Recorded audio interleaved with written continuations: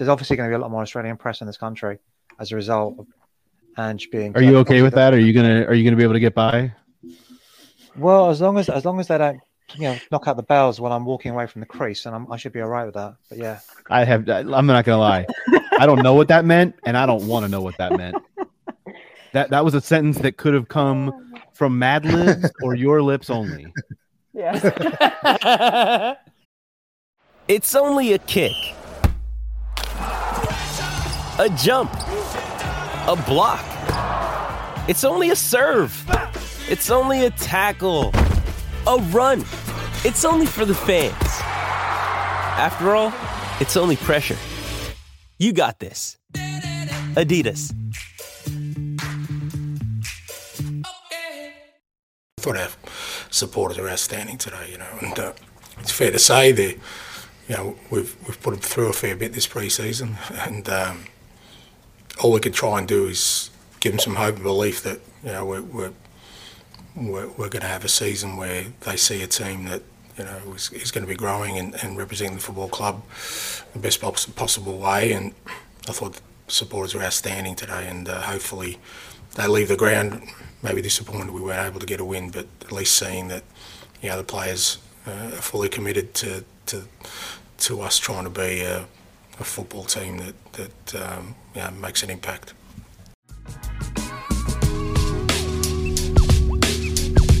The reason that I'm here is because, the club is seeking change. He said, well, whether you come or not, you're going to see a completely different first team under me. My hope and my desire and what I'm going to try and do is give our supporters hope and belief that we're going to embark on something special.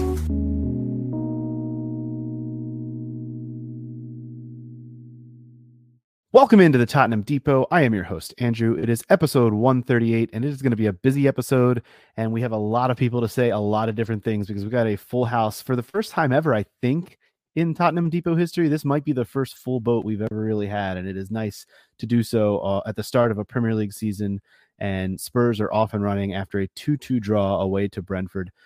We will start by throwing it out to Caroline. She is at CG Stefko. Caroline, how are you this afternoon? Doing great. I'm happy to have Premier League football back. I watched a ton of soccer this weekend, and it feels like the natural order of the world is back in place. So it's good. Cheers to that. Scott is also here. He is at DSM Spurs. Scott, how you feeling? Good, man. Like Caroline said, Spurs are back, and I honestly gave a shit for the first time in probably 18 months about a Tottenham match today. It was super nice. And obviously we'll get into it, but an exciting match. So yeah, all is well.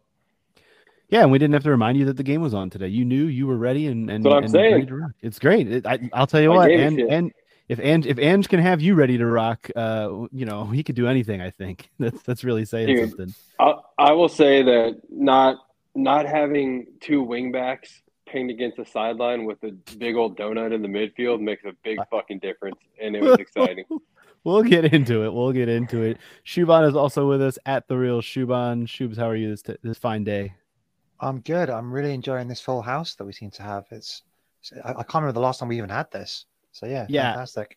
It's wild because we were corralling everybody today, and I wasn't sure everybody was going to make it, but we probably chatted for 25-30 minutes before we even started here, and hopefully got all the silliness out, and now we can be serious podcasters and really talk Spurs, right? I think that's definitely going to happen. I know this man wants to talk Spurs, and he's very serious about it. He's Dakota. He's at Dakota J Booth. Dakota, how you feeling, my friend? I am good, and because I know everyone is wondering, the kit that I'm wearing, we're going from strength to strength, from one of our best kits to, in my opinion, our best kit, 16-17 kit with Sonny on the back. We only wear it twice, I'm told, which is a real shame because it's a very nice kit. Very good. Dakota's rocking the visual mediums on the audio medium. I like that. It's very, very well done. No, the visual is coming. Stay tuned. The visual's coming. I know. Visual's coming. Follow him at Dakota J Booth. You'll see him there.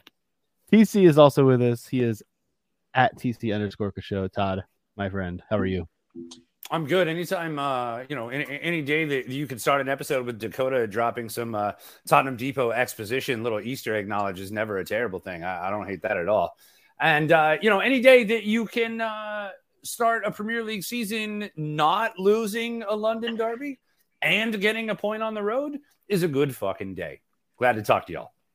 It is a good day. Let's go right to the lineup because I think this was pretty hotly anticipated. We were all very much wondering what exactly this first Ange Postecoglou starting 11 would look like. He came out with Vicario in goal, obviously. The back line of Royal, Romero, Van de Ven, and Udogie.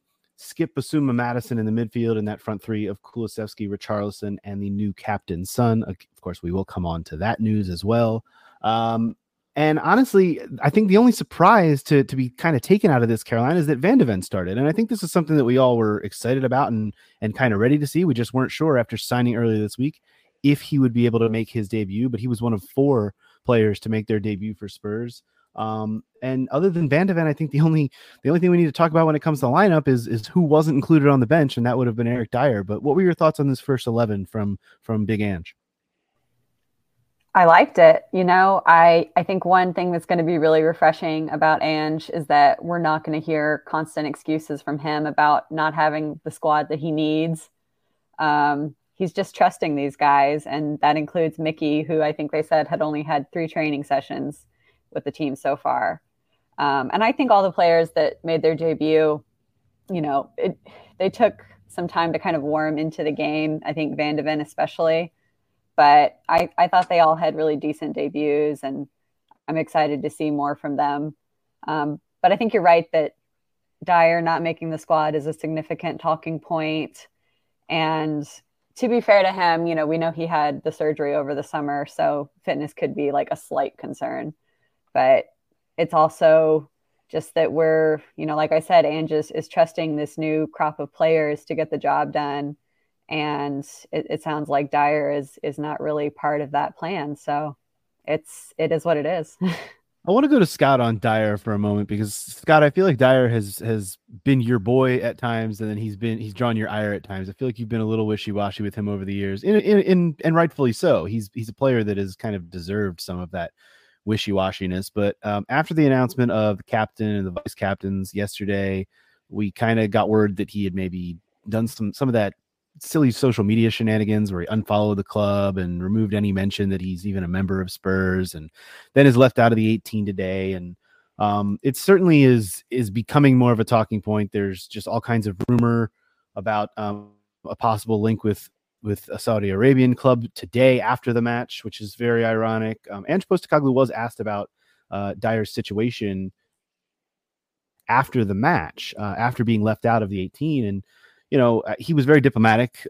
He said Eric's part of the team. He just, there were a number of players that were left out. But where are we with Eric Dyer? Because it felt like 2 weeks ago he was definitely sticking around, and now all of a sudden, with a few weeks left in the window, it seems like that might not be the case. Yeah, I mean, my official stance with Dyer, was that he was a huge part of some great success that we had, and 2 seasons in a row at CDM, and then a center back was phenomenal. And I remember after a couple of beers, singing the dude's name down the streets in both LA and San Diego, and that being a really high point for me as a Spurs fan. Todd, I was with you, I think, that day. But, over time it kind of faded into, okay, maybe he's not as important. But it also came with the fact that we have been shit for about 2.5 years. And so I just kind of lump him into the group that was shit for so long. So I don't really know where that leaves me, other than it's probably time to move on. But got nothing against the dude. He's just part of the past, and Tottenham is moving into the future, right? So I hope for him he gets a move, because I don't want to see him, train and never play a football match all season. I don't want him to go to Saudi Arabia, but that's his business, not mine. I just think it's best that he leaves Tottenham. And I appreciate his love for the club, and I appreciate that he wants to stay and fight for a place in the squad that he loves so dearly. But like I said, we're moving in the future, and I do believe he's part of the past.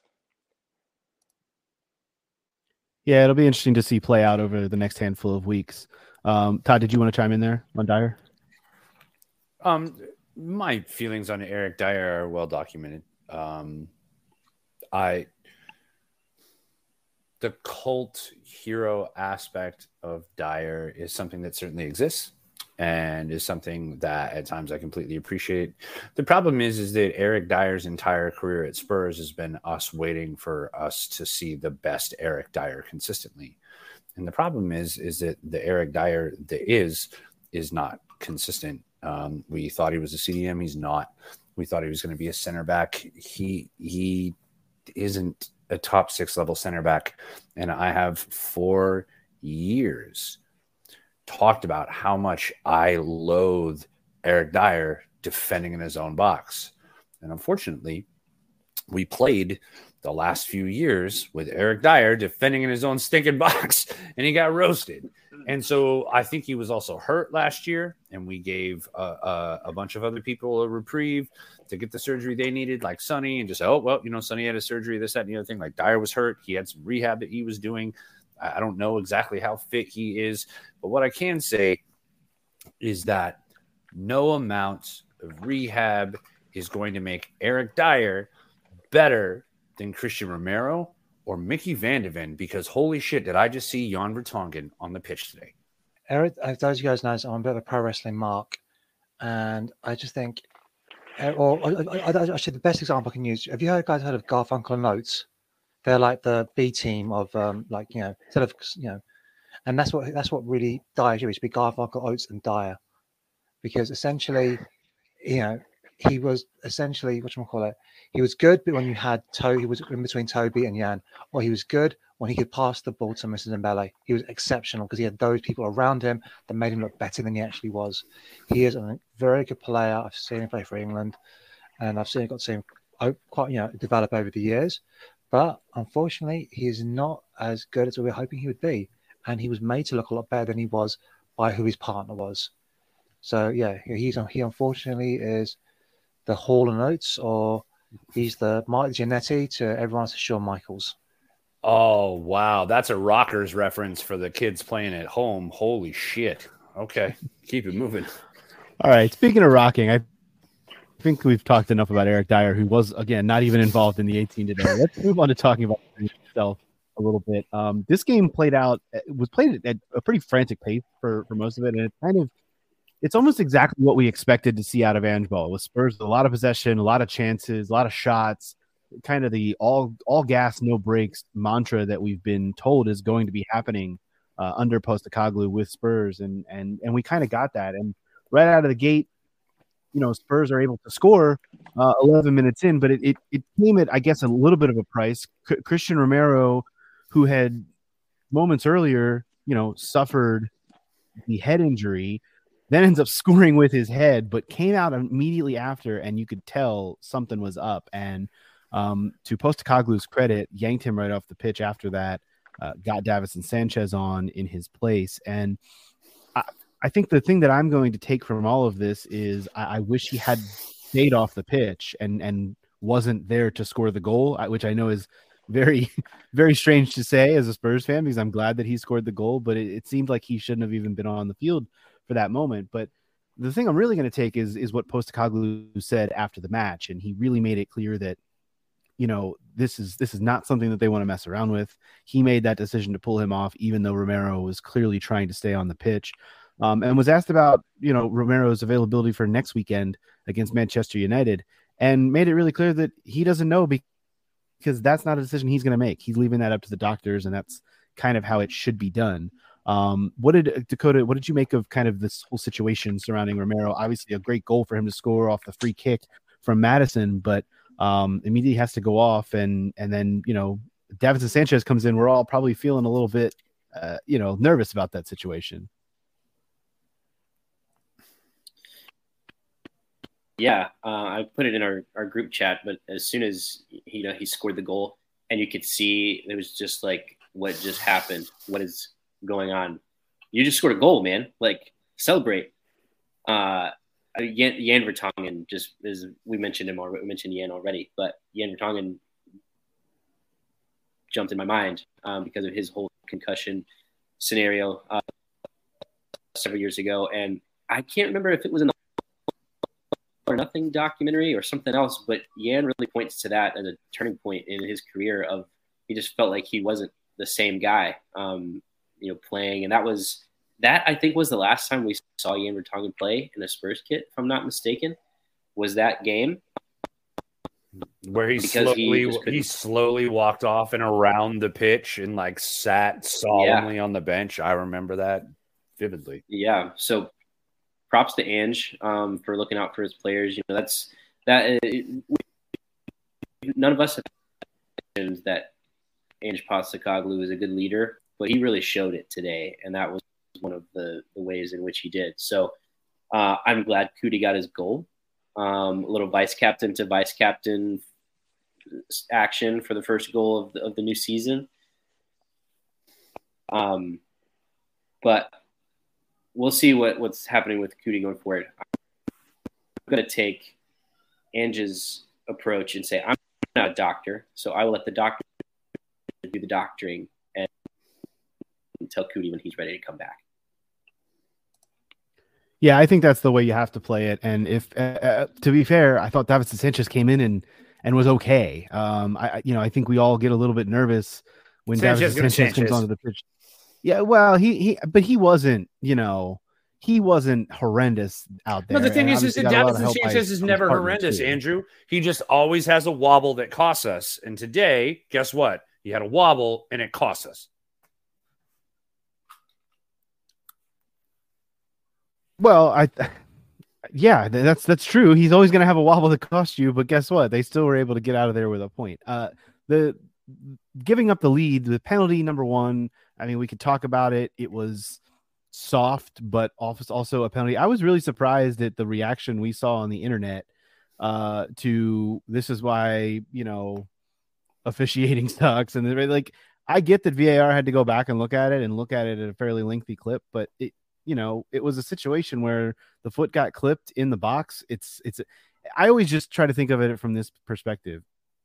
If that had happened to Richarlison, we would be begging for a penalty call. So, if it happens to the other foot, we're gonna expect it to be called. I don't know. It's just that was something that for me was a little surprising. The reaction to that, Chuban. So for me, my issue isn't with the actual what happened. It's actually why it happened. Why was Sonny there having to do that last-ditch defending as opposed to there being a defender there?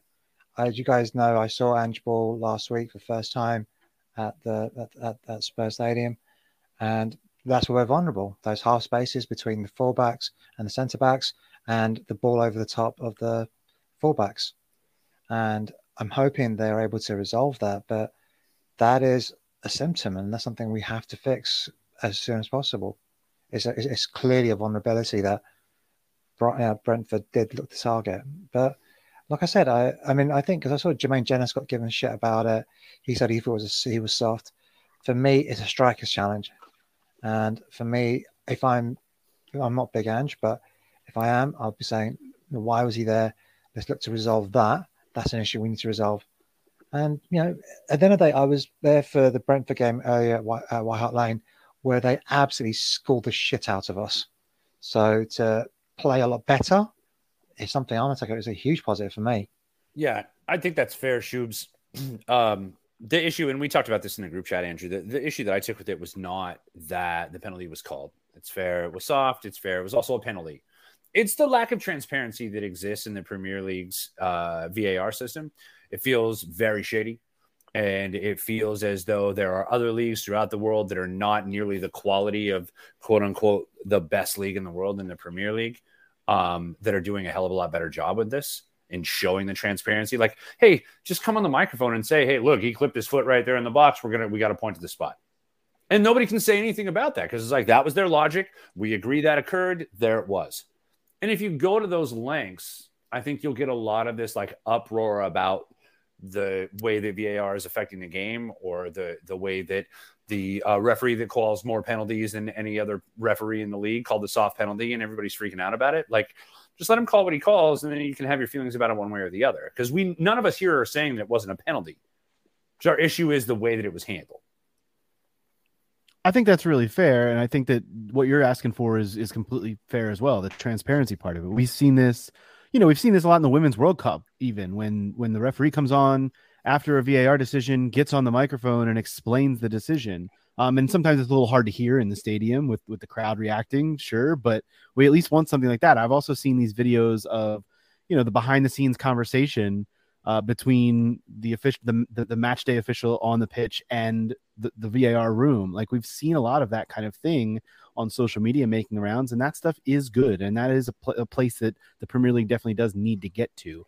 But people saying that's never a penalty, that's a soft penalty. Yeah, it's a soft penalty, but guess what soft penalties are? They're penalties. Like that happens sometimes, and maybe it's a little unlucky. It's what you call in golf the rub of the green. Like, it's shit just happens sometimes, and you got to make up for it. Luckily for Spurs, they were able to really get on the front foot after going down 2-1, and they get the goal in this massive amount of 11 minutes of stoppage time before the half through Emerson Royale. Scotty, Emerson Royale, your boy. What is up with the goal from Emerson Royale? It's funny because in our group chat, I was talking about how I didn't really like the way that we were looking with Emerson Royale playing so centrally. He's a right back. He needs to be, out on the wing and helping in support of Kulusevski out there. And instead, this inverted role, it has him playing more centrally. Well, where does he pop up to score a goal? Right in the center. In fact, I think he was more on the left side of the pitch than even the right side for that goal. Scott, what did you think of your boy, who I know you were glad to see start over Pedro Porro, getting that equalizer? Yeah, it's great for him. I mean, I think, brace yourself, because you're not going to see our fullbacks wide very much this season when we have the ball, right? That's just not the system we play anymore. And, I've been calling for Emerson to start in that role because I think you end up being a CDM at times who has a leash leeway to get forward. You're unleashed, right? But I think he has the capabilities to sit next to a CDM and be super effective. And as we've seen today, he's been pushing himself to become at least, a pseudo threat in attack. And honestly, we saw that at the end of last season under Conte, even that he was willing to make those inverted runs and get on the ball and do interesting things with the ball at his feet. So I'm happy for him. I think that guy's got nothing but shit his entire career, and I frankly think that's because anytime you're at Barcelona, right, you're put on this pedestal, and if you don't live up to it, then what happened to him is what happens to all those guys. So super happy for him. I think Ange obviously trusts him tremendously, and I expect him to have a pretty solid season. I want to shout out Andy Nash, who sent us several great questions on Twitter at Tottenham Depot.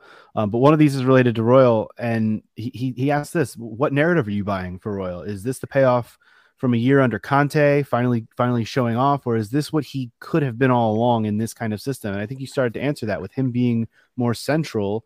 In this inverted role, is this something that we might see more of out of both the wing backs, not just Royal, Dakota?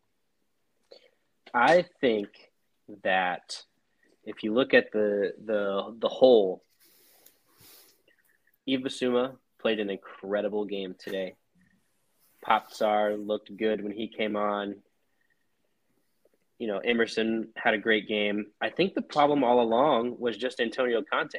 We got him out of the way, and now we've got these guys who are just balling out.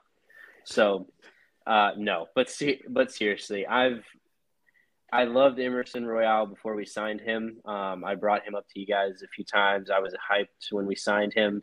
And then my undying support of him kind of became a bit there for a while that I felt like I needed to keep up just because no one else was saying anything nice about Emerson ever. But no, this is the player that I envisioned us signing when we signed him. Obviously, he's still more of a defensive player, but he is a tidy player. He's technical. He can play in the middle of the park and not have any issues. He does need to pick up the pace of play still. That is going to be something that I think Ange is going to harp on him for. But man, the payoff is what we're seeing. This is the player that we bought from Barcelona, and I'm really excited to see him come good. I mean, it's fine. He still can't cross. But he doesn't need to. But he doesn't need to. I mean, he doesn't need to, except for the fact that now we've got an inverted fullback and we've got an inverted right winger in Decky who wants to put this ball on his left foot, and we're clogging in the fucking middle, and we have nobody to overlap and provide a cross going down the right flank. I'm actually really glad you brought that up, Todd, because it kind of does lead into a conversation a little bit about this front three, which I thought the midfield was really good today, as Dakota mentioned, between Basuma. I thought Madison was incredible. And the fullbacks were also both very positive, but the front three itself, there's a lot to be learned and kind of helped on from this. I don't think either Son or Kulusevski had a very good game, and I don't think Richarlison, while he was getting into some opportune positions, I just don't think he had the finishing boots on today. And I know there's going to be a lot said about these three players, but specifically the one in the middle because of, narratives. Obviously, he's replacing a different player who just went out the door.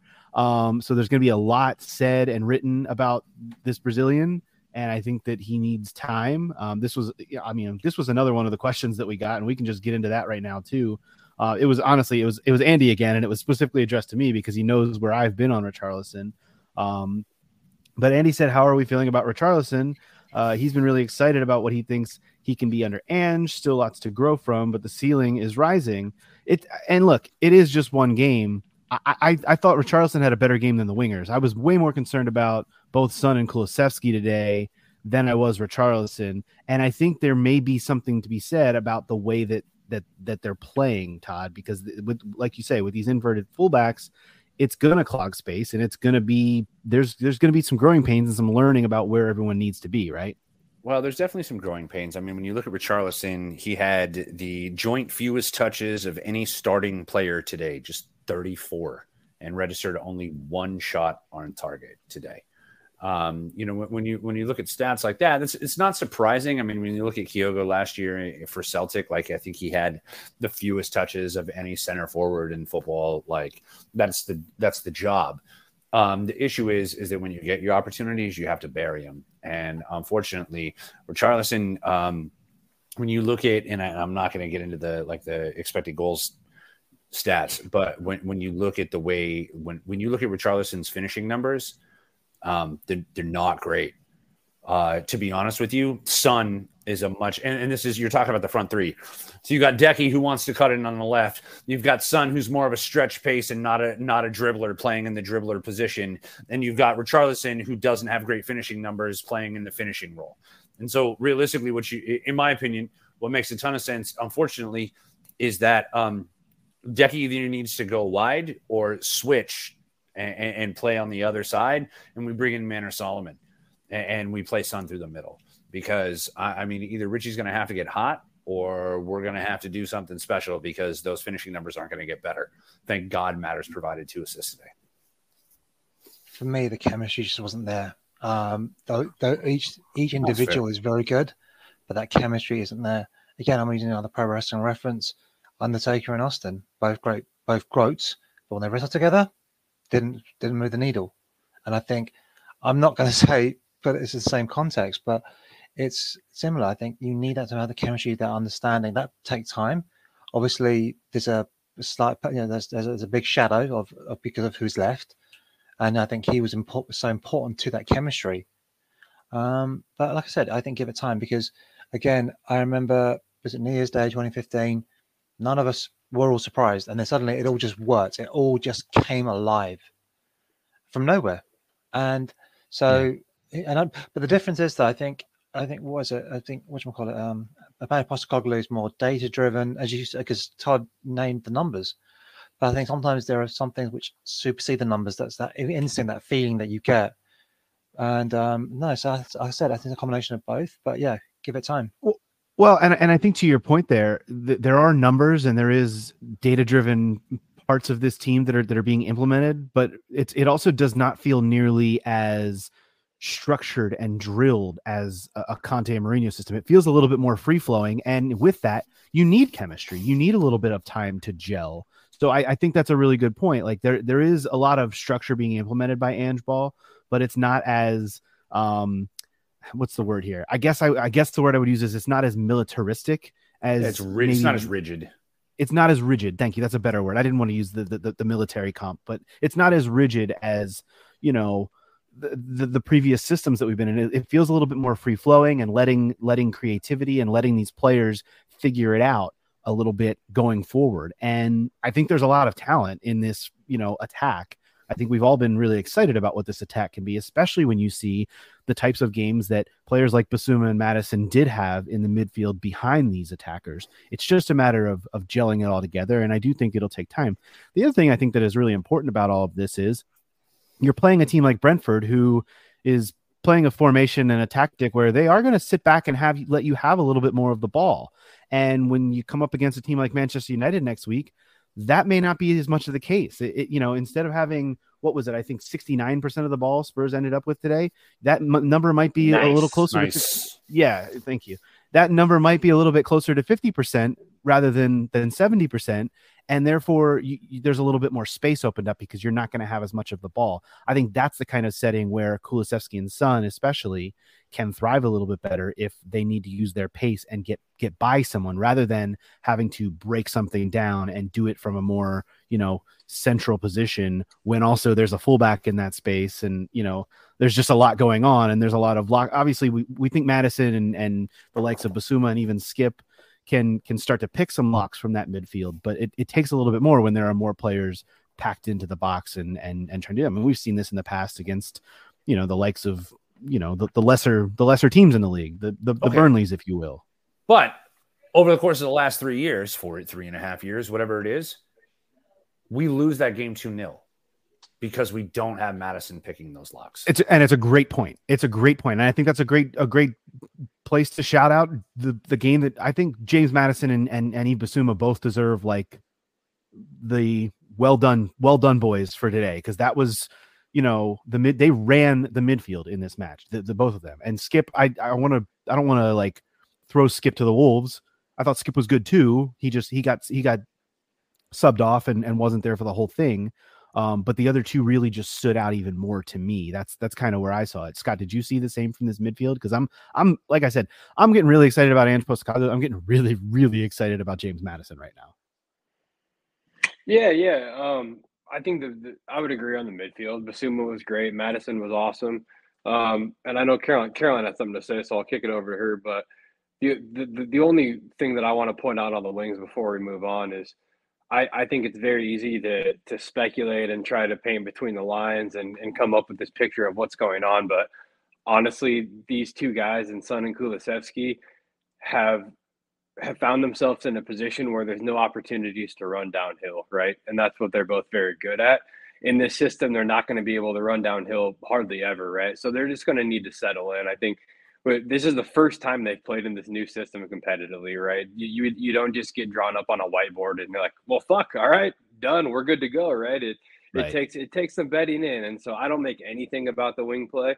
And Richarlison's going to suffer when the wings struggle, but as we saw today in this system, it is going to, you know, there is going to be a huge emphasis on those wings. If we don't want to get beat over the top, don't turn the fucking ball over on the wings. That's like, honestly, like, the ethos of this system is never turn the ball over out wide. You cannot do that when you're in possession or you will get beat. So we just got some things to figure out, and I don't make anything of it, honestly. Yeah, I think the 2 points that I had, one is just going back to like the chemistry point, because I think the players who kind of excelled today were some of the newer players and ones who weren't getting as many minutes under the sort of rigid Conte system. And I think that showed with like Son and Kulusevski struggling the most. I feel like they've got some unlearning to do from last season.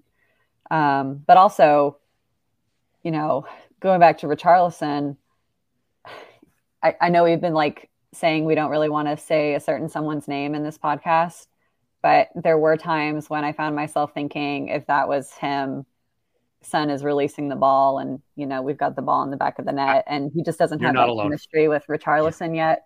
But that's going to come. And like y'all said, Brentford being in that low block really didn't help with the congestion we were already having from the fullbacks coming into the box. But the other thing I want to say, just to be kind of like offering a different perspective, is that as much as I think the midfield did do a great job, if we're realistic, the 2 goals that we scored today, one came from a set piece and the other came from Brentford shutting off when a whistle wasn't called and Royale just capitalizing on that moment. So just offering a devil's advocate position there. Those are fair points, and also I think that when you're in the type of formation that Brentford is in, it's almost like we saw a lot last season with a 2-man midfield. We had more numbers, like we were able to run the midfield, and that's going to make it easier when you have more numbers in that area of the pitch. I think that's extremely fair. I wouldn't, Brentford I thought did a really good job of trying at least late in the game when we had so much possession, trying to hit those counters too, that is going to be the one part of watching this team that does make me panic. And it's going to make me, freak out when a team is able to hit us on the break, because I don't think we have very good capability in stopping that very often. And if, to your point on if a certain other striker is there, maybe it's a different game. Well, if a certain other striker is there for Brentford too, who's not playing right now because of a little bit of a gambling problem, that might be different too. Okay, well, that striker's never going back to Brentford, and to be honest, there's a decent chance that he might be in Lily White come January. But that's a different conversation for a different day. What I will say is that I was actually pretty impressed at the way that we handled the break from Brentford. Because they got some guys that can fill it up. The guy who came in, God forgive me, I don't know how to pronounce his name. But the guy that they had that came in and fill in for Ivan Toney, scored 7 goals in his last 5 games, or 5 goals in his last 7 games, or something wild for Brentford last year. He can score, all right? And I was really impressed with the way that both Udogie and Mickey Van de Ven handled themselves when they got beat over that wing. I was really, really impressed with the way that Emerson Royale and Save a Wobble or 3, Davinson Sanchez, made up for our frailty on that break. This is a Brentford team that beat City twice, playing a very similar type of possession-based football to us. So I was happy. The biggest part about all of that, I think, and this is how we actually conceded the second goal today, but I think under Conte and Mourinho, we were so used to continuing to drop and absorb pressure. But if you watch that goal, it's not so much that Royale gets beat over the top, which that shouldn't happen, right? Or we have to do everything possible to avoid that.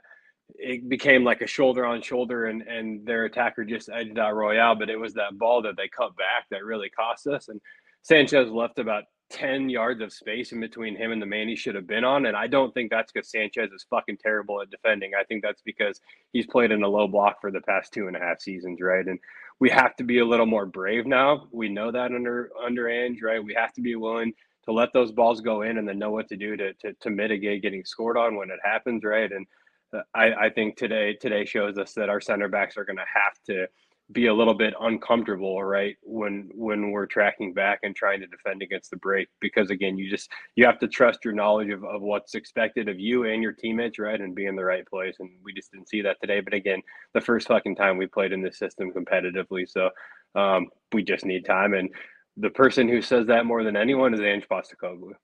Yeah, I fully agree with you, and I fully subscribe to all of that. I just, and Todd, I take your point. Brentford have skillful players. They're a good team, but they are also not, Manchester United next weekend. They're not Manchester City. They're not even Arsenal. Like, they're not some of these teams that are going to punish you when they get in behind in the ways that some of these other teams can. And Brentford, again, very good, but not those teams. Dakota? Yeah, it's a good point today to take away from Brentford. They lost twice at their stadium all of last season. So to walk away with any sort of result is a good one. And like Scott mentioned, first time ever playing competitively in this system under Ange. And, my approach to this game is the one that I'm going to take for the whole season. And that is, I'm not necessarily worried about points or goals or anything as much as I am understanding of the system and making sure that the vibes are good. And the vibes were good from the jump because our entire team ran over to our away support and had their pregame huddle in front of the away support. And that set the tone hopefully not just for this game, but for the whole entire season. Especially this home match against Manchester United, because if that stadium is full and behind our boys, you know, some of us have been there and experienced that moment, and it's impossible to not go 100 miles an hour with that fan support behind you.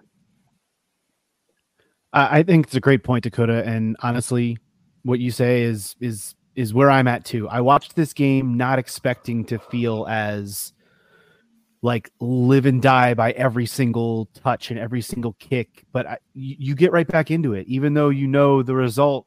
Okay, I know there's some people that are disappointed about a draw away to Brentford, but there's also some people that are kind of real. I think that it all depends on where your expectations were, and I think there's some people that realize, and I think everyone here on the call realizes, no, that's a pretty good point. That's a pretty well-earned point, and there's nothing really to hold your head about. There's nothing to be disappointed about. And to your point, the vibes part of this whole thing, you know, especially when you talk about over the last 48 hours and the roller coaster of vibes that we've all been on as fans of this club, the vibes really did kind of reach a crescendo in that moment right before the match, where the players went over to the corner, clapped the away support. And I thought it was really cool that Postecoglou was asked about this in his post-game presser, and he was asked basically if that was if that was his idea or if that was the players, and he said no, that was the players. That was the players led that, and this new leadership group led that. And I just thought that was really special and kind of really cool. In fact, let's get into that. Let's talk about this new leadership group, because we saw the video yesterday, and this is part of this whole vibes conversation. We saw the video yesterday of Postecoglou announcing that Heung-min Son is this team's new captain, and that, you know, Christian Romero and James Maddison are vice captains. And honestly, all the social media stuff yesterday being shared with Sonny holding the armband and Sonny's message to the fans as this club's new captain, vibes were off the charts, Todd. Like vibes were, I mean, especially like I said, this roller coaster that we've been on. This was where we were at. There's a word, Dakota. What's the word I'm looking for? For these vibes, but I can't find it. Caroline, can you help me? What's the word? Immaculate. Immaculate. They were immaculate vibes. That's a great call, Kaz. No, it's something where this fan base was reeling yesterday. There's no way to put it. We walked in to yesterday morning with he who that shall not be named on this podcast, staring the opportunity to win the first trophy of his entire career before we even kicked the football this season. And not only did that not happen, but we got the news that the way that we wished that person loved our club, Sonny loves our club, and that's the one who's going to lead us forward into the new era. I appreciated the shit out of that. The second thing that I'll appreciate is that they just didn't announce a captain. They announced a galvanizing force, because as you saw when Son came off, transitioning directly to James Maddison with the armband, and it could have been Cootie, it could have been whoever, it doesn't matter. All three of those guys bring a different skill set to the leadership aspect of this team. And I think all three of them are better collectively than they are individually. Ange recognized that. This team recognized that. And because of that, I feel like we have buy-in that we haven't had in a long fucking time from these players. Yeah, if I can piggyback off of that, you know, I thought it was kind of significant that they released a photo of, you know, the three of them with this announcement, and it didn't have them sort of like posturing, trying to look hard, you know, as you would typically see in a captain announcement. I thought it was really refreshing that they looked happy and excited, and there was this sense of camaraderie, because I think that's going to be really important this season. The squad having this like feeling of a brotherhood, I guess you could say, which I just don't think was the case under Conte or Mourinho or whatever Nuno was doing. So yeah, it's hard not to be excited about this trio of leadership. I think, like Todd said, they bring something different, each of them, but the overall message is kind of the same. So I couldn't be more happy with the choice that Ange made for this leadership group. So one thing I want to say is that apparently Ange bridled at the team that played Barca being called a B team. And the fact that when you looked at it, he goes, everyone can show leadership. Doesn't matter how old you are, young you are, experienced or not. And the last time I remember that happening was about 9 years ago under Pochettino, where the captain, all the captains were announced, Addy and Escobar. I think Hugo was the second vice captain at the time. And then there was like a little revolution where literally, no, you guys aren't doing it in training. These kids are. And it just feels like a new generation that's coming through. And I don't know, it just seemed the fact that anyone could take their chance. And like I said, look, I've asked this earlier. It's a results business. It doesn't matter what words you say and stuff like that. It's the results that count.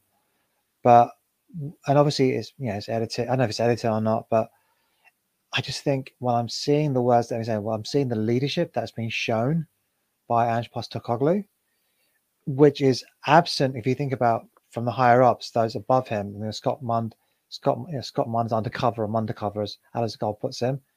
We've had a very ineffectual leadership from Daniel Lee for God knows how long. He never stands out.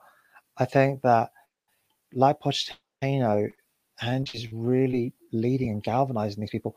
And do you know what? More importantly, I think they would go for a brick wall for Ange, which sounds really stupid to say that, but I think I think everyone's had that. I mean, I've been coached by someone, and I remember him just saying to me, "Don't let me down," and I just wanted to get that extra. Whatever I had, I was cut, bleeding, nose like a faucet, but I wanted to get that extra back in the ring. I wanted to go out and get that knockout. And it depends how he speaks to you. And I think there's that togetherness. And there's something else I liked. The players were trying something. It's just that everyone was doing something. Everyone felt they could do something. Everyone felt empowered. And obviously, I think we guys spoke. There was a leadership group. Obviously, some of that leadership group is being phased out. And I don't know. There seems to be a fresh, new blood or transfused blood, or whatever you want to call it. Do you know what I mean? It's just recycled or something. Yeah, I think the biggest thing about Sonny being captain, and you guys know how I feel about that. I don't think there was another option, and Zuckerberg's got the data. I've been calling for Son to be captain since way before we sold Kane. I think he is. I don't even take a shot at Kane when I say this, but at our lowest point in a long time, when we sacked Poch and Mourinho didn't work out, Kane tried to force a move to City, and Sonny signed a 5-year deal. And enough said, in my opinion, right there. And Son came out and said, "My team needs me right now. That's why I signed a 5-year contract. I don't want a guy who might not even want to be here as my captain. I want a guy who would do anything for the badge to be the captain." And that's Sonny. And someone has to vessel Postecoglou to the squad. Postecoglou talked about that in his speech to the team, right? This is the locker room is your area. You're the leader here. I have nothing to do with this, right? He's a vessel for the manager, and Sonny is just an absolute perfection when it comes to the person to do that for Postecoglou. So I think regardless of results and whatever else we want to look at, this team has to reset, and there's no one else to lead that reset than Son. So it's phenomenal, and I think we saw that today. So to add on to that Sonny bit, I don't think it was announced until that summer after Jose left and Nuno was coming in, and the vibes were less than immaculate. But Sonny actually signed that contract extension, that new contract, after that loss to Mura. That really embarrassing loss. It was like just a few days after that is when he put the pen to paper. So, Scott, you talk about when the club was at its lowest moment. It wasn't that summer when Kane was trying to force his way out the City. It was low then, but it was, lower when we lost to a team with no manager because he was in prison. And that was the moment that Son decided to sign the contract and commit the rest of his career to Spurs. So, Sonny's the only option, and I'm glad that he's the one leading us forward. Looking forward to his leadership style. And Caroline, you brought up some great points. I think we'll see that togetherness that is fueled by him on the pitch for the whole year. Yeah, and again, another piggyback point on what Caroline said about those photos that were released. I did think it was interesting that, of course, we got a few of Sonny Alone. We got the video from Sonny Alone, and I hate to sit here and overanalyze a social media strategy, but I'm gonna for just a brief second. You got the photos of the three of them together, and like you said, Caroline, it wasn't them kind of mean mugging. It wasn't them kind of trying to look tough. It was almost them looking sweet together, if I dare say. It was almost like them looking like caring for one another. You know, there was one photo that it was like all of them like holding the band together and like putting it on Sonny, like this is like, let's do this together. It was a very togetherness type of photo shoot that they did. And honestly, what Ange spoke about and Shubham, to the point you made, like leadership can come from anyone. And it's gonna, at some point, it's gonna come from a player like Oliver Skip. It's going to come at times from a player like Emerson Royale. It's going to come at times from a player like Pap Sarr, who had a good run out today. Like, it's going to come from all places, and it needs to, with a team that doesn't have, I don't want to say this team doesn't have a focal point, but it doesn't have the focal point that it did 48 hours ago. Let's put it that way. This team doesn't have a focal point. But fair. If you want to just, we can't bullshit. We can't bullshit. We need to call it exactly what it is. But that's also a good thing in my mind, because it doesn't need a focal point when everybody is pulling on the same rope together and everybody is rowing the boat together. You know, you're not leaning on one thing. And I guess this is kind of a good place to lean on one thing, but I do want to replace 30 goals. Of course, and that is an issue. Don't get me wrong. I think I was speaking a little bit more metaphorically than practically on the pitch, but I get what you're saying.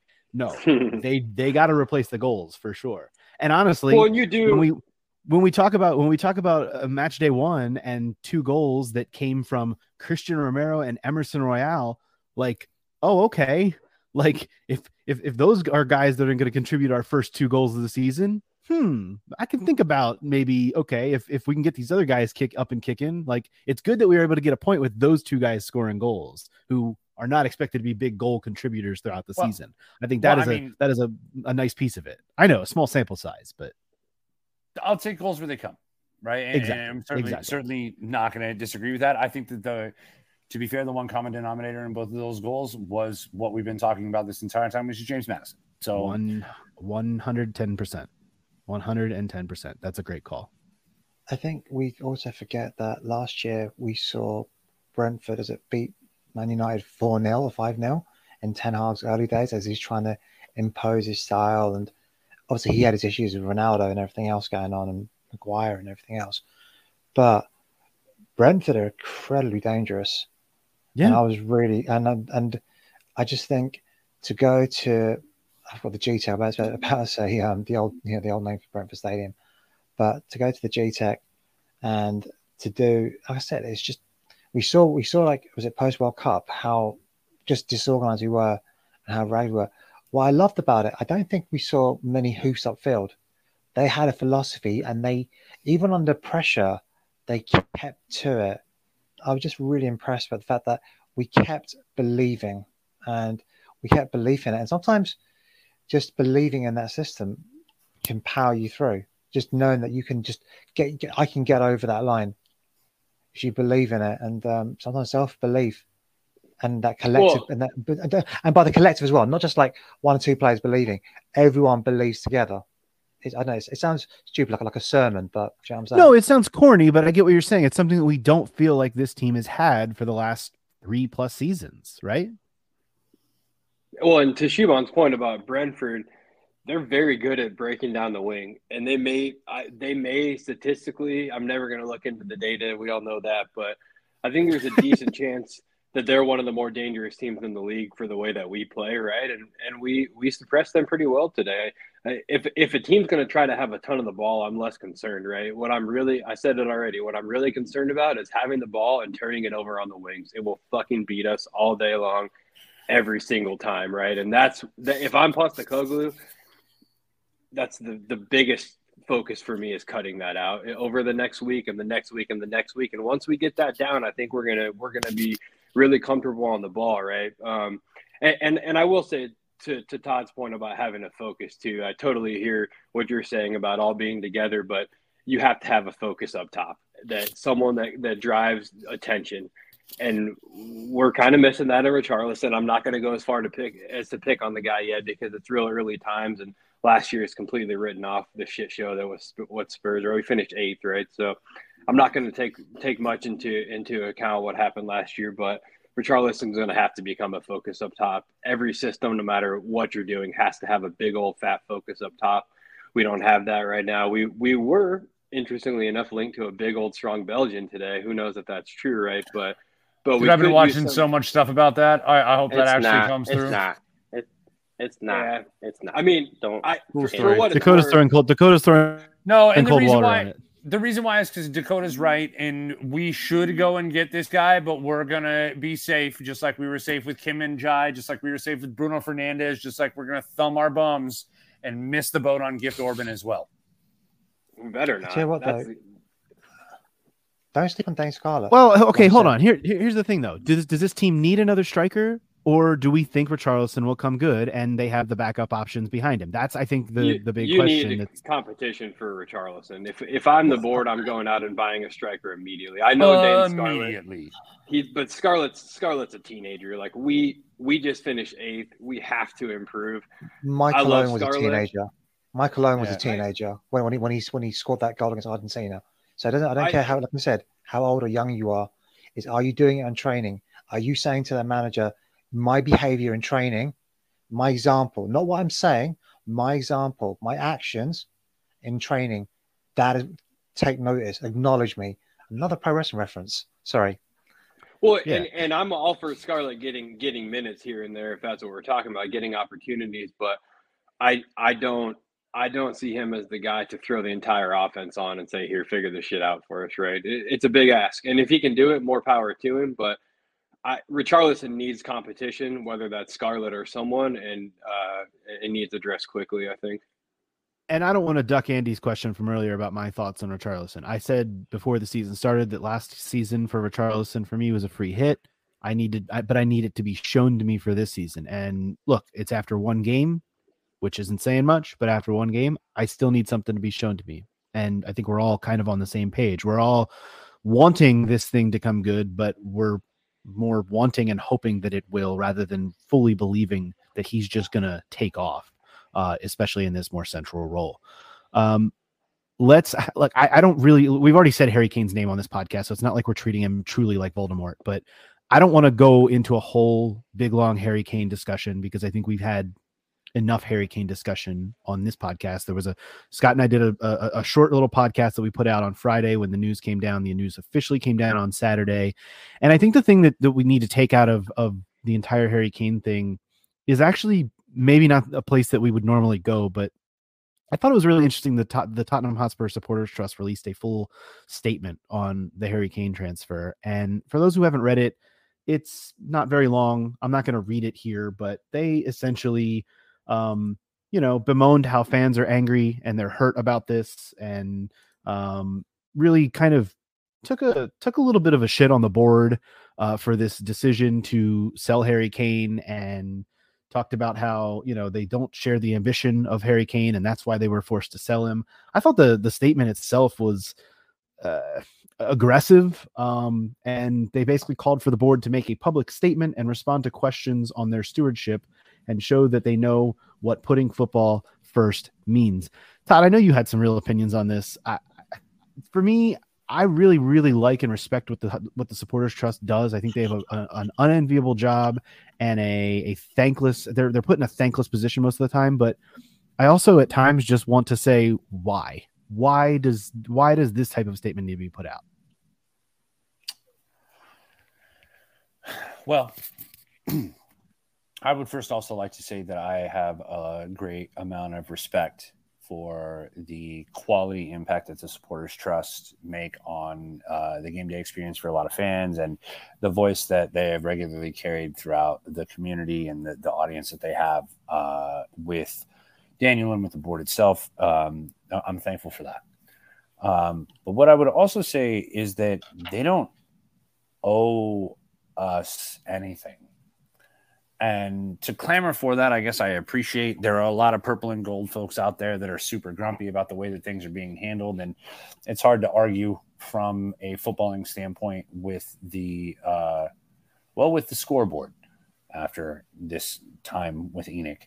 But when you look at the way that this Harry Kane situation was handled, I can't argue about the fact that the starting bid from Bayern was 59 million euro and the final bid from Bayern was 100 million guaranteed plus 20 in add-ons. So if I'm entrusting the fiscal responsibility of my football club to somebody who's going to get me, an additional 40 to 60 million on a deal like this, it's hard to argue with the business that was done. Taking the heart and soul out of the club in the way that the supporters trust is asserting that Daniel has done, I think that's a misplayed emotion. I think what you're upset about, you being the supporters trust, is the fact that we didn't buy anybody in 2018, and the fact that you sold Moussa Dembele in the middle of a Champions League run for $11 million to China because you didn't want to let him walk on a free.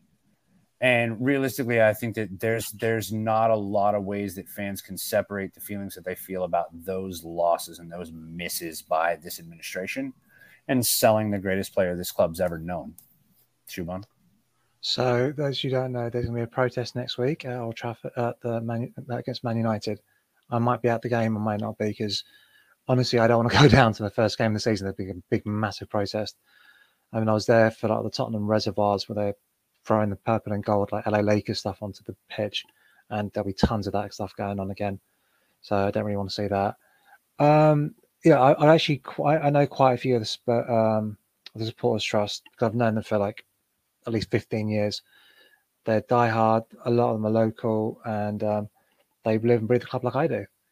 But for me, do you know what? It's weird because it's not as if, I mean, we've seen like, oh, we're going to have a fan advisory board, which the lovely Chuck is now now part of.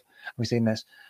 I don't know whether this is like, I don't know, like jewelry. Like it's like, do you know when you, do you know what? I'll make the missus happy. She's annoyed, but I'll give her some jewelry or something. That's what I've always felt like about it. I just felt like, just here you go, have this, feel empowered, but it's really just it's a paper tiger position.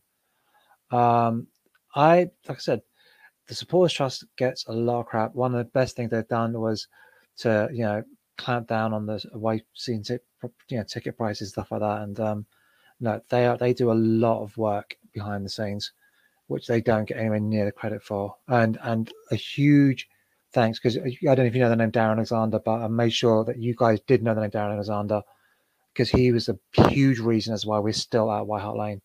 And there's still mistrust. There's still mistrust about Levy and Enoch. And just to put an example, one more thing.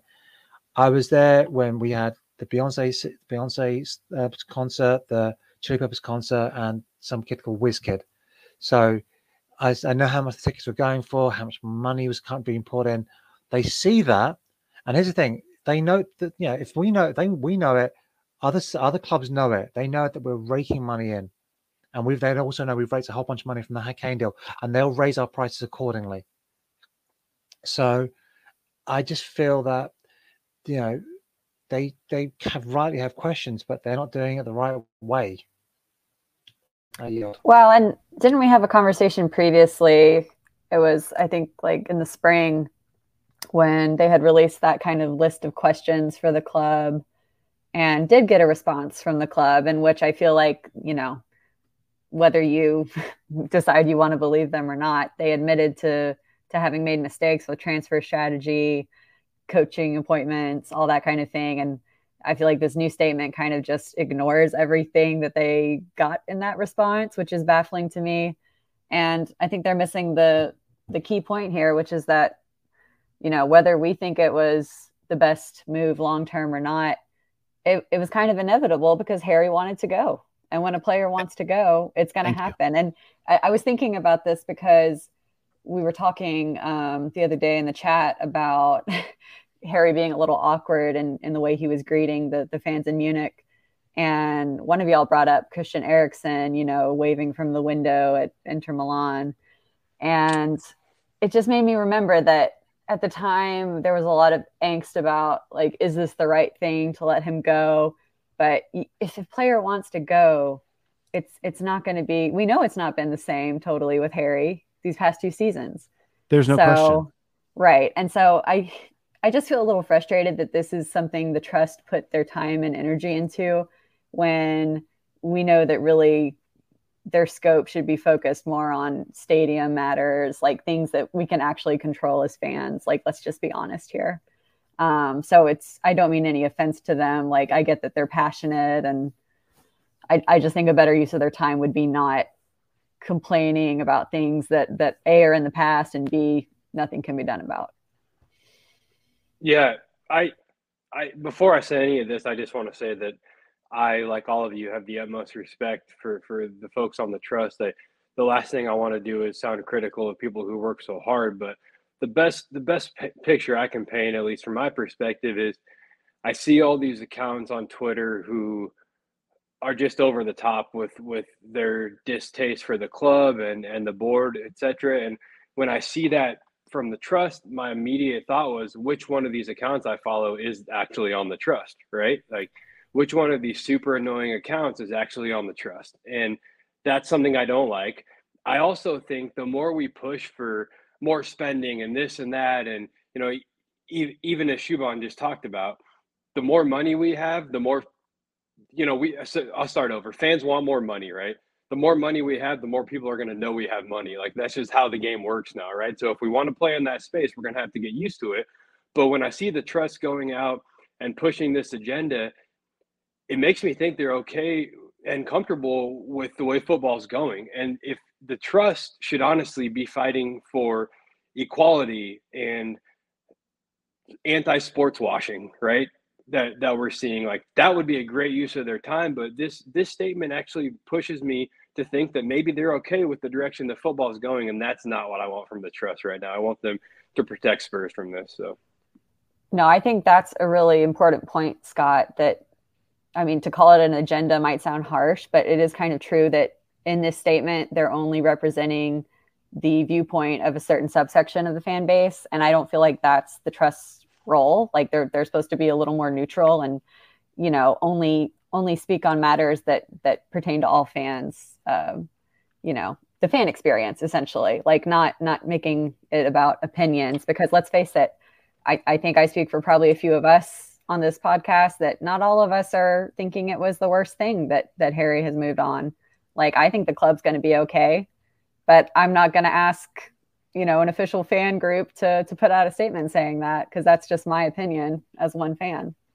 No, and you're also not going to ask people to actually feel that way either. There are people that are going to be broken up about this, and I get that, and I respect that, and I feel completely, you know, empathetic toward those folks. I also don't, however, feel empathy for the folks who are begging for refunds for buying a new away kit with Harry's name on the back of it. Like, have you not been paying any attention all summer as to what's been going on with this club and with this player? Like, it was not hard to see the writing, at least in pencil, on the wall. Like, it might not have been in pen until yesterday, but it was in pencil, and you got to pay attention to that kind of shit. I'm sorry.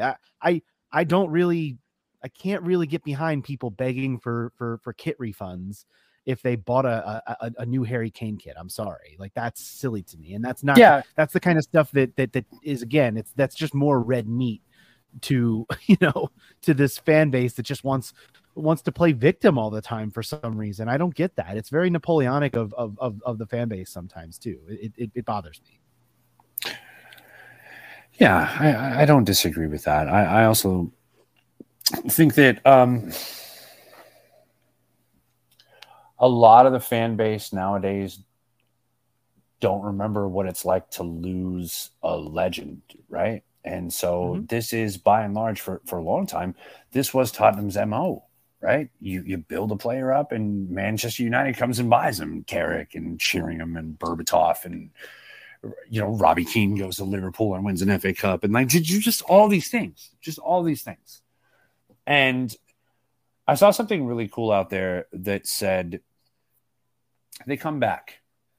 And it named, you know, Sheringham came back, and Keno came back, and Defoe came back, and they come back. There's something special about Tottenham.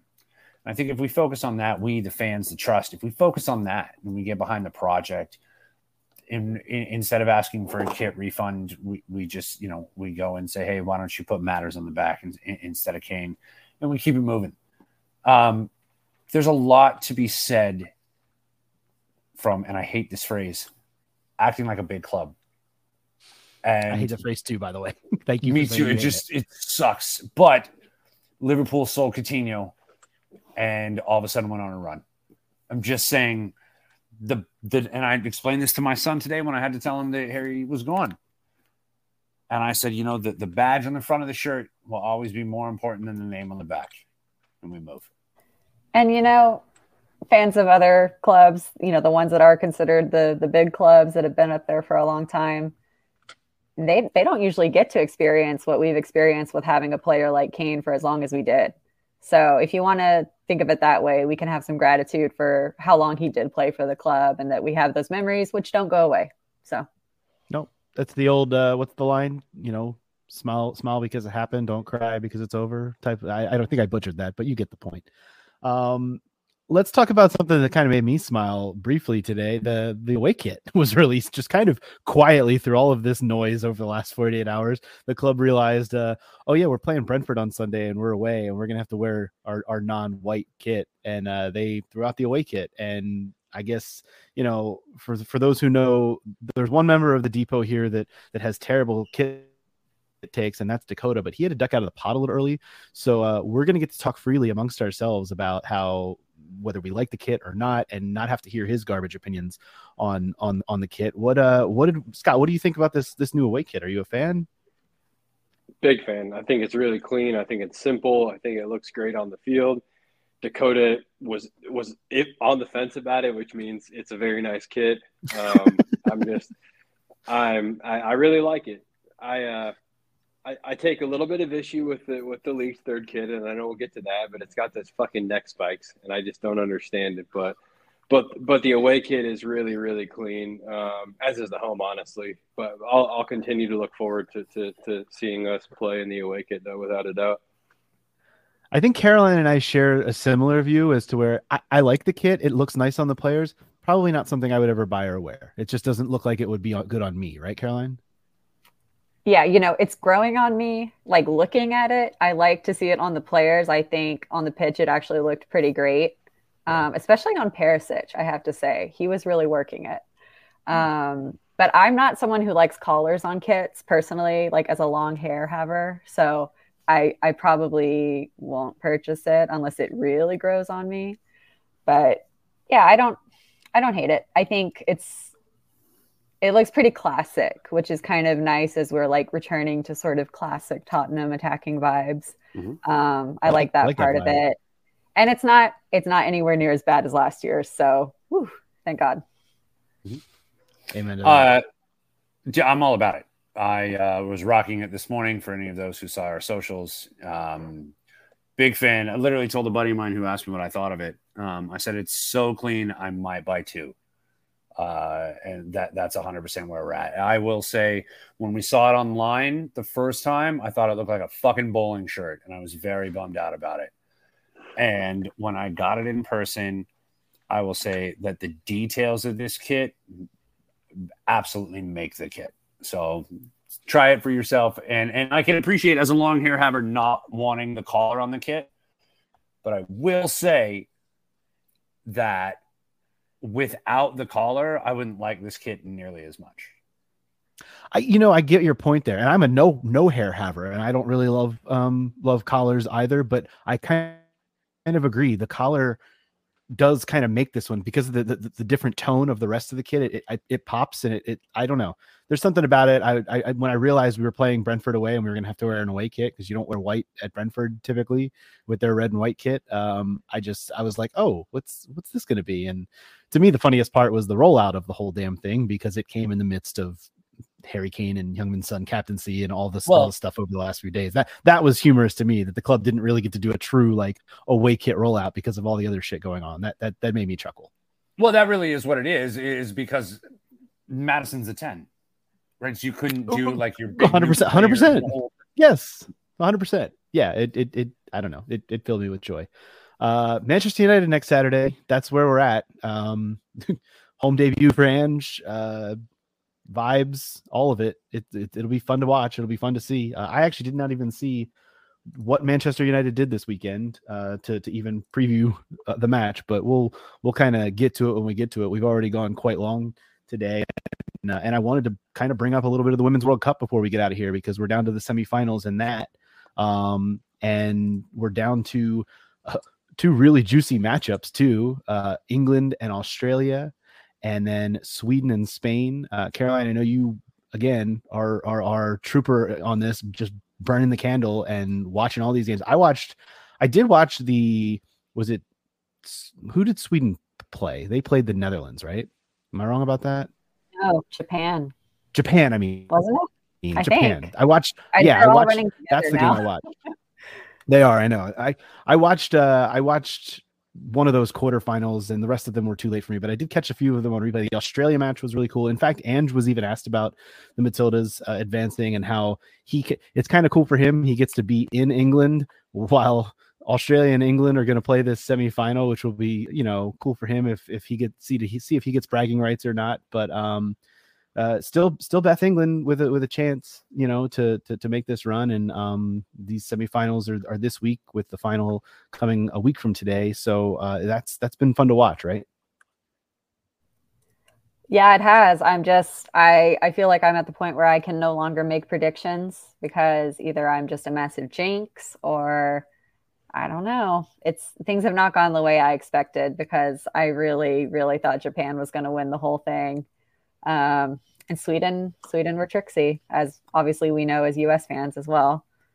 But I think at this point I have to be rooting for Australia, not just for Ange, but because it would be just immense for them to win at their home World Cup. And you can already see like the enthusiasm that the Australian nation has had for this tournament has been just beautiful to see. And everyone likes Sam Kerr, right? I feel like everyone just kind of like respects that she's one of the best in the game, and like you can't hate her, I think that's right. I think you're exactly right about that. It would be cool to see.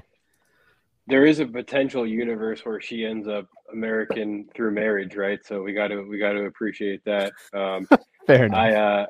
I love that power couple for the two of them. It's just fucking fantastic.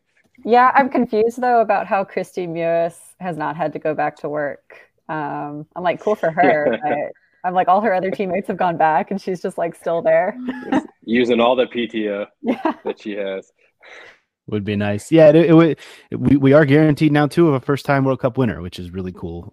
We were guaranteed that I think it was after Japan went out.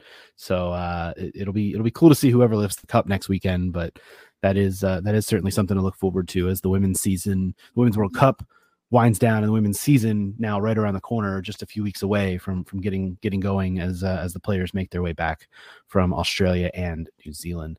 And to your point, you mentioned, thank you, Caroline. You pointed out in the group that I mentioned Manchester United. I'm not sure what they did this weekend. That's because they didn't play this weekend. They don't play until Monday, tomorrow, which is actually kind of wild that they're playing Monday and then we play Saturday next week. So they're getting the shorter break. They play Wolves on Monday, so that'll be both teams first. Those are the only two Premier League teams yet to play, is Wolves and Manchester United, and that game is on Monday. So we'll see what comes of it. But that's going to do it for us this week here on the Depot. We'll be back with you next week following that big home clash between Tottenham and Manchester United. That will be one to watch, and very excited to see what the boys have. Hopefully Christian Romero clears concussion protocol and is able to play, but if not, let's go Dav. Let's go Big Dav and get in there and do what you did today, and don't have those wobbles that we are so accustomed to so far.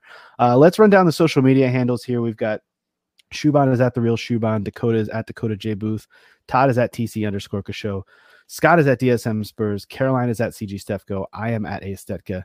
We are at Tottenham Depot on both Twitter and Instagram. We're also on Threads, and we're also on TikTok. You can check us out there, posting some new content on the TikTok as of late. And we are going to continue to cover this team because it is exciting now. It feels rejuvenated after the season is now underway, and a strong draw away to a good team.